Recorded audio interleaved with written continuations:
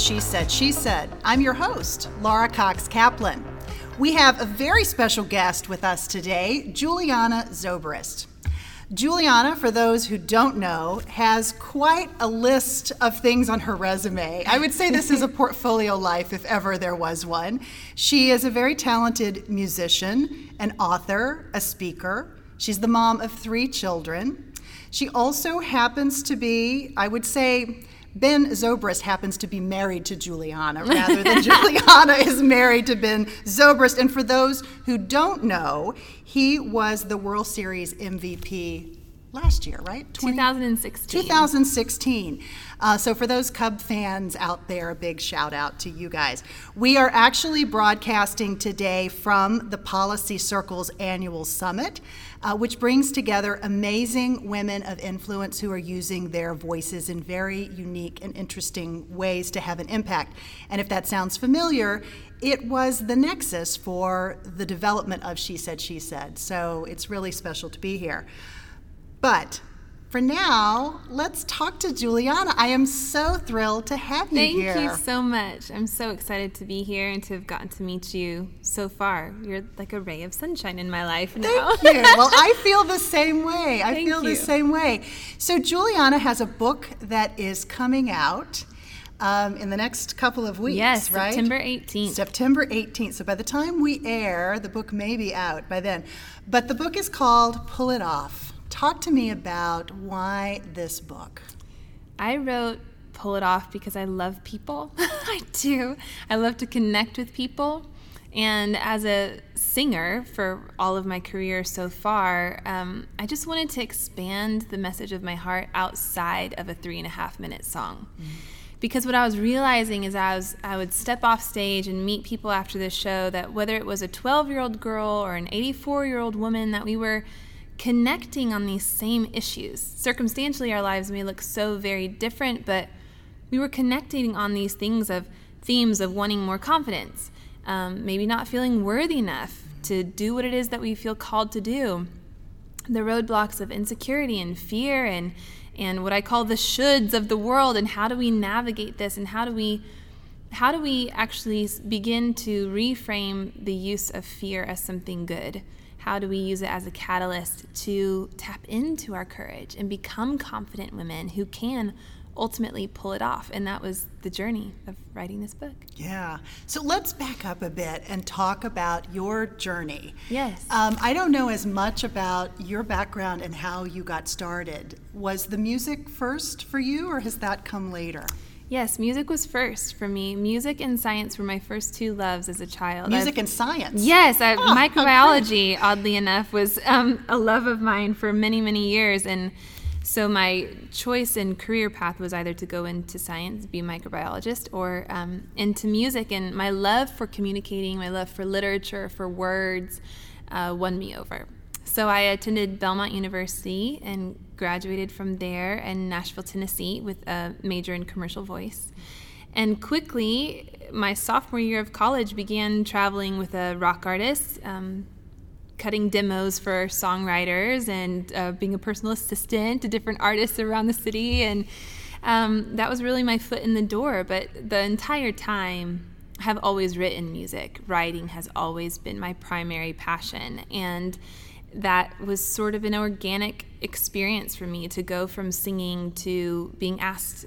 I was so fortunate to be asked to speak around the nation about these concepts of fear and courage. And then through those conversations and through my research for those speeches, Pull It Off just sort of became what it was. Yeah.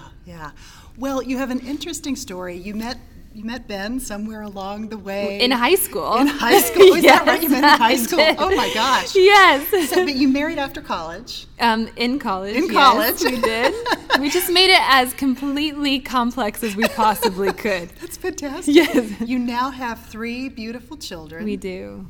And you're living a dual career life by anybody's definition of what that means, but sort of times 10, because it's not just 2 really big careers, but it's 2 really big, very visible careers where you both have a high degree of celebrity around what you're doing.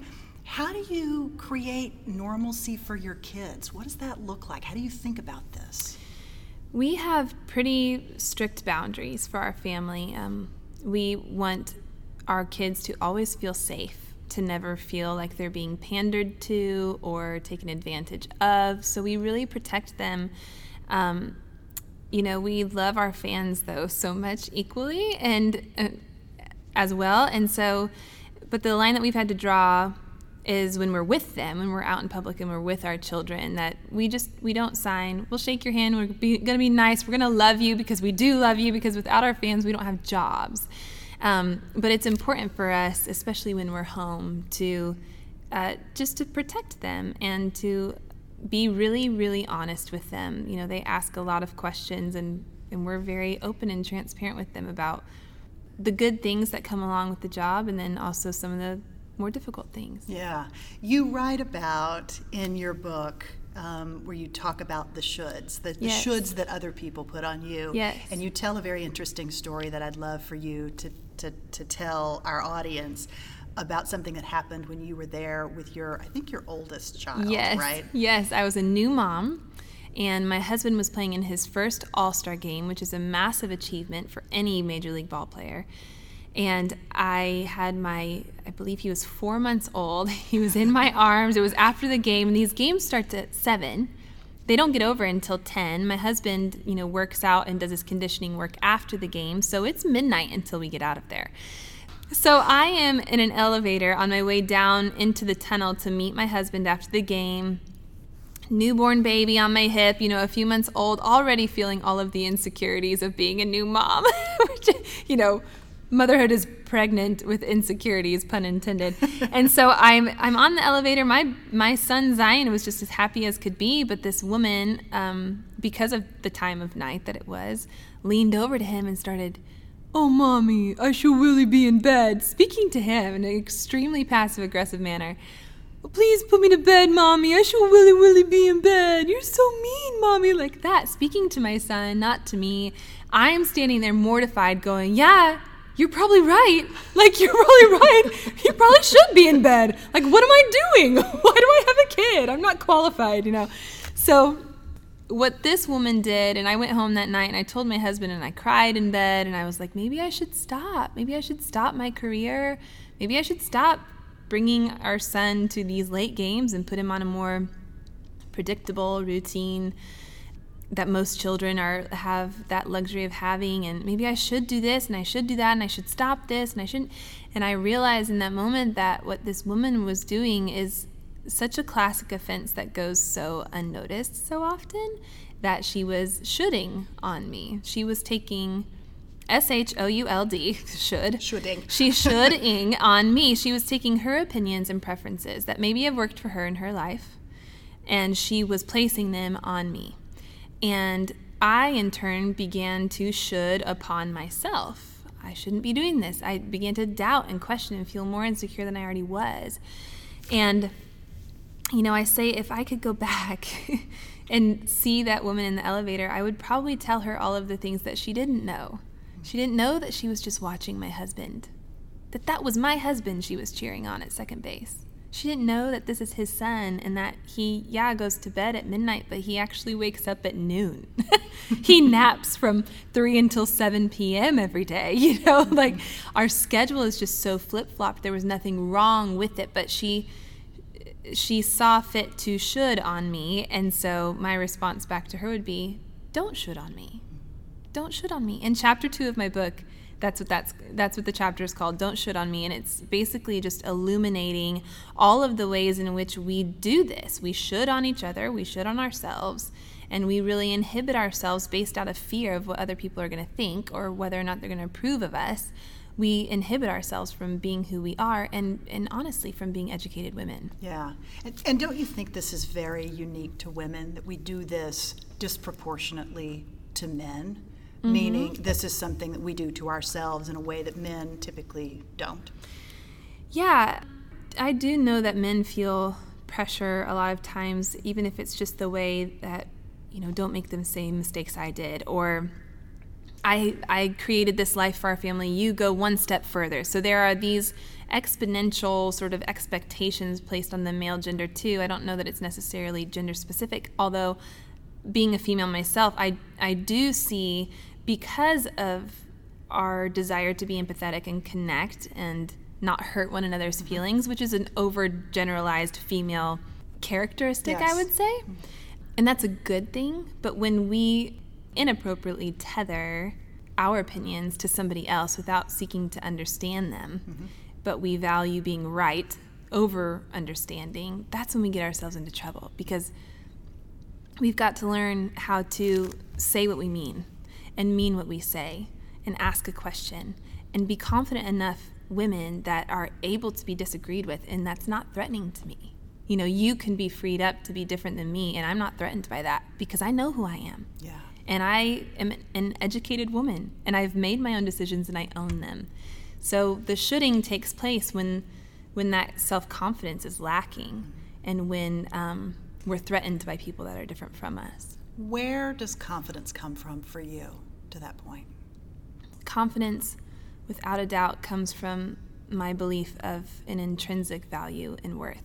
Just knowing and believing that for me, being created in the image of God, I believe that everyone has been created in His image. And that's something to be celebrated. So you are, in a way, reflecting an image of God that I don't reflect, because it's almost like we're all fractions of Him in a way. And so we're supposed to all be working together to collectively show one another more of who God is. So that to me isn't a threatening thing. That should be something that we champion and love and celebrate. Your faith is a very big part of your life and your work. Yeah. Where does it come from? Has it always been there? Were you raised in a strong religious household, or did this come later? I was, yeah. Huh? My dad is a pastor. Oh, wonderful. Oh, so you definitely were. I definitely was. I was raised in a very evangelical home. I will say... Sometimes there can be a healthy degree of rebellion. Yes. Yes. Clearly not in your case. Well, there was at a certain part of my life. I think for all of us, we go through this journey of not just self-discovery, but the discovery of who God is and who He is to you. And for me, I would have initially called myself, and I talk about this in the book, I would have referred to myself as a naturalist. I saw God in creation. I saw His handiwork. I loved science so much because to me it showed God's intimacy and intricacy. The two didn't compete to me. But then, yeah, my faith really became my own when I was in college. And I would say became my own in so much as it was less about seeing God in creation, and then but beginning to see Him as a God of love that loves me individually, and that I'm able to love Him too, just by resting in His approval of me. That's beautiful. Talk about that influence in your music. Do you define yourself as a Christian rock musician, or what definition do you prefer? I mean, it's pop. It's pop, Christian but pop. It's spiritual. It doesn't feel religious. It feels spiritual. Because I was listening to yes. it, and it feels very uplifting and very spiritual. Thank it doesn't you. really seem religious per se. I don't know. Yeah, I'm not sure how to define it. Religious music to me can sometimes feel like you're being pandered to, and I have a hard time with that type of thing. For me, my music is just honest. It's from my heart. I'm not concerned about making something pretty that's not actually pretty. I'm not going to try and say that a song that I wrote about my husband is actually about God, nor am I going to flip it and say this is about God when it's, about my husband or whatever. So it's all just very honest. I'm not into hiding really any part of myself, so I'm open to talk about all of it. So some songs are just about being a chick and, wanting to not be bullied anymore. Some songs are about God and mystery and wonder. Some songs are about my husband and romance and all of those things. So yeah, you get all of it. So you named, your last album is called Shatterproof. Yes. So why Shatterproof? Why that name? Yeah, I wrote that song because my best friend's little girl was getting bullied on the playground, and she was bullied by this boy in a very passive-aggressive manner, in so much as that one day he would say she was so beautiful, the next day he would say that she was ugly, the next day he would say she was beautiful. It was very manipulative, and she was so bound by whether or not he was going to approve her that day that she was living in fear because of, whether or not this kid, Chad, was going to like her that day. And I just totally pulled a Taylor Swift. I'm like, I'm writing a song about this kid. I'm writing a song about this boy. And I'm going to call it out for what it is. Dear doubt, dear fear, I'm talking to you. Dear guilt, dear shame. Here's my line in the sand. I'm done with the games. I'm shatterproof. And that doesn't mean that you're not broken. It doesn't mean that there aren't cracks. It doesn't mean that you can't fall and be chipped. It doesn't mean that we're perfect people by any means, but it does mean that we cannot let the approval or disapproval of other people hold so much weight in our lives. We've got to be secure and confident enough to approve ourselves, to know that we're approved by God, and therefore be able to approve other people. So in addition to Shatterproof, the other songs on the album are also very uplifting, very empowering. Do you write most of the songs yourself? Do you collaborate with other artists? How does that work? I write them all. Wow. I write them all, and then I go into the studio with my producer, who's also a really gifted writer, and he helps tighten it up, screw the bolts in the right way and everything. So it's a collaborative experience, but everything initially comes just simply from my mouth, my head, my brain. Yeah, it's great. It's great. So we touched on this a little bit a couple minutes ago on, dare I say, work-life balance. I kind of hate that because it sounds really pedestrian and not that interesting. But in your case, where you're talking about, you both have really big careers, very visible careers, and you're balancing that. How do you avoid competition between the two of you? Because there are going to be things that you need the other person for, and he has a game, or you have a concert, or you have a book, something related to the book launch, or something like that. But you've got competing demands that are highly visible. How do you manage that? How do you stay in front of that and keep that from being an obstacle? Yeah, it's a great question. It's hard. I know it's hard. It is hard. I mean, I'm annoyingly obsessed with my calendar. I mean, if we're just talking logistics, we sit down every spring. We have about a 4 to 5 hour meeting with my team. And then, because his schedule can't move, mine can tweak a little bit. And we create my schedule to work and coincide with his. And we have a family rule where we don't spend any longer than 6 days apart. And while it's not written in stone, it is something that we really try and hold tight to and try and honor. Not that it's a golden ticket to anything perfect, but it just sort of gives us a starting point for scheduling. So we do that, and then to your point about competition with one another, I guess we just see our roles with one another as being so simple. Just love and loving our children and coming home to one another at night, and I don't need him at my shows, nor does he need me at his game. We really do differentiate the two and try and keep work at work and then home at home, much like a banker would, much like anybody would. Right. You leave home and you want to come home to your safe, restful place where you can talk about all of the mundane and all of the intimate things. It would be impossible given your two schedules, your husband's in particular, where he's on the road traveling to baseball games all over the country. Your children are homeschooled as a result. Yes. So talk about how does it work logistically? Yeah. You can't possibly do all the homeschooling. Absolutely not. And you have three, as I mentioned, you have 3 children. We do. So what does that infrastructure look like? Well, our 9-year-old is in 4th grade, our 6-year-old is in 2nd, and then our 2-year-old is in preschool now. And I'll never forget the day that I found out I was pregnant with our firstborn.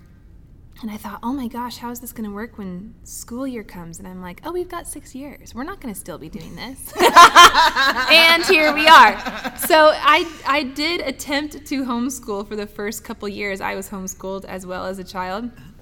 But it is a full-time job. It is truly, to the women, all the women who homeschool, I love you. I mean, it's an amazing accomplishment that these women do. It was amazing. Too much for me. It's so amazing because, just from my own perspective, I have two children that are sort of similar ages to two of yours.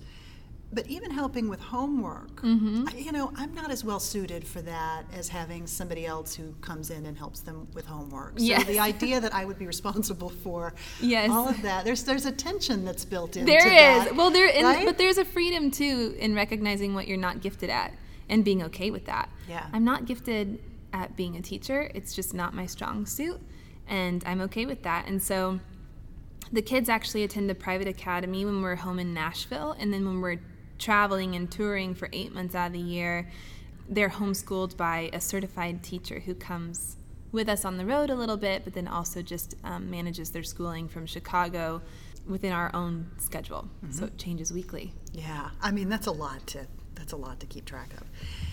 How do you deal with failure and setback? I mean, these are big topics. Mm-hmm. We've talked a little bit about confidence. But failure and setback can be things that really can be devastating to people. Mm-hmm. How do you pick yourself up, put one foot in front of the other, and keep going? Yeah. What's your process for recovery, I guess, is the better way to say that. Yeah, I remind myself that I have never met a successful person, male or female, who's not equally, if not more so, acquainted with failure. And I think it's so important for us to be able to name our failures and to call them for what they are and even write them down. And this didn't go well, and I missed this. I wasn't prepared in this way, whatever it was. This meeting didn't go well. I didn't get the gig I thought I would get, and just recognize it for what it is. Write it down. That's kind of my process. And then take those closed doors as, all right, well, it's not where I was supposed to be. But failure has never been something that has stopped me.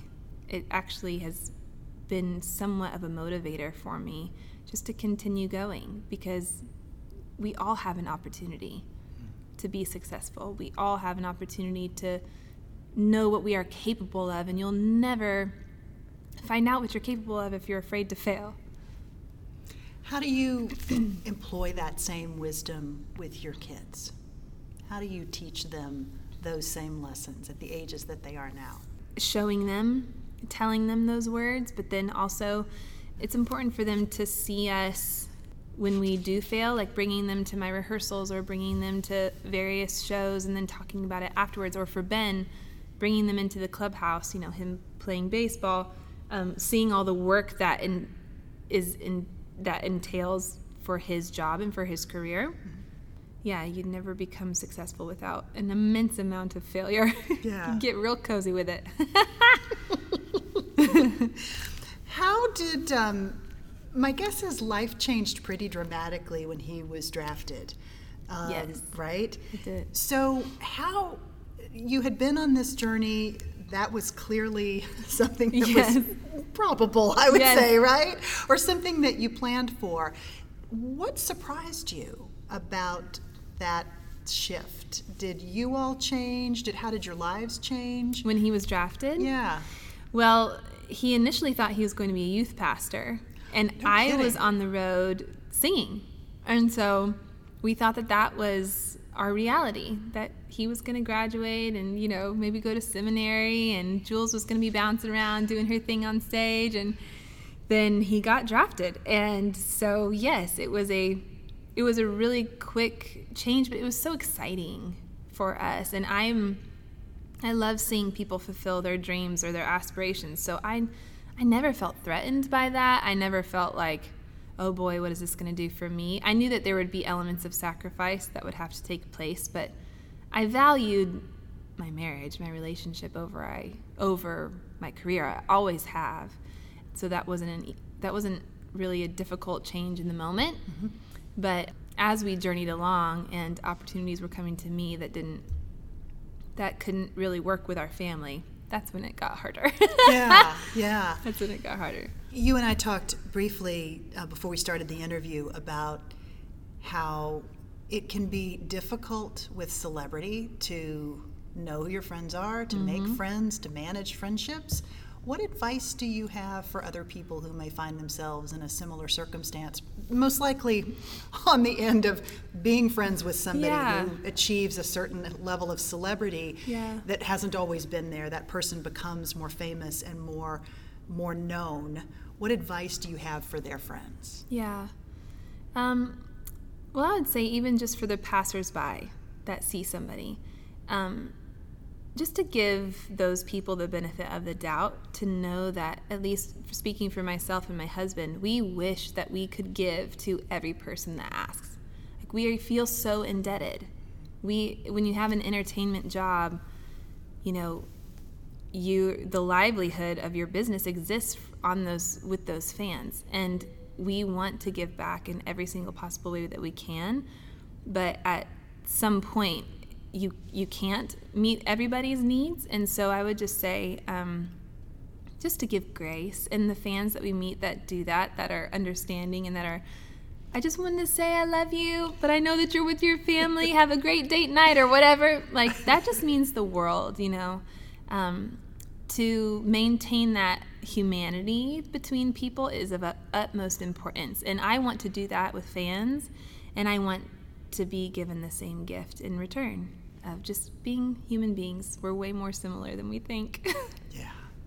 So we ask every person who comes on the podcast to leave us with a single piece of advice or a life hack. Maybe it's a mantra that you live by. Oh, great. Maybe it's something you might tell your younger self. Yes. What would yours be if you could distill it down to one thing? Yes. Oh, I have so many things. Share more. Why stick with one? Why stick with one? No, I would if I was talking to my younger self, I would tell her that all of the things that she felt were her insecurities were actually her superpower. I would tell her to not be afraid of tapping into the things that she thought, oh my word, people are going to think I'm weird if, fill in the blank. Those things are actually what have made me and what I'm most proud of now. So that would be my advice to my younger self. You are amazing. Thank you. You are too. What a treat to spend time with you and get to know you. This is really very special. Thank you. Thank you. Yeah. Very much for sharing not only your time with me, but with our listeners. And your perspective in the book is amazing. Awesome. It's truly amazing. Thank you so much. So highly recommend the book. It's called Pull It Off. Thank you all for listening. You can learn more about Juliana from our website at www.shesaidshesaidpodcast.com. We'll include show notes and some photographs from today's visit. And if you're enjoying this podcast, we would greatly appreciate a review and some feedback from you. It's really, really helpful to us. You can also follow us on LinkedIn, Facebook, and Twitter.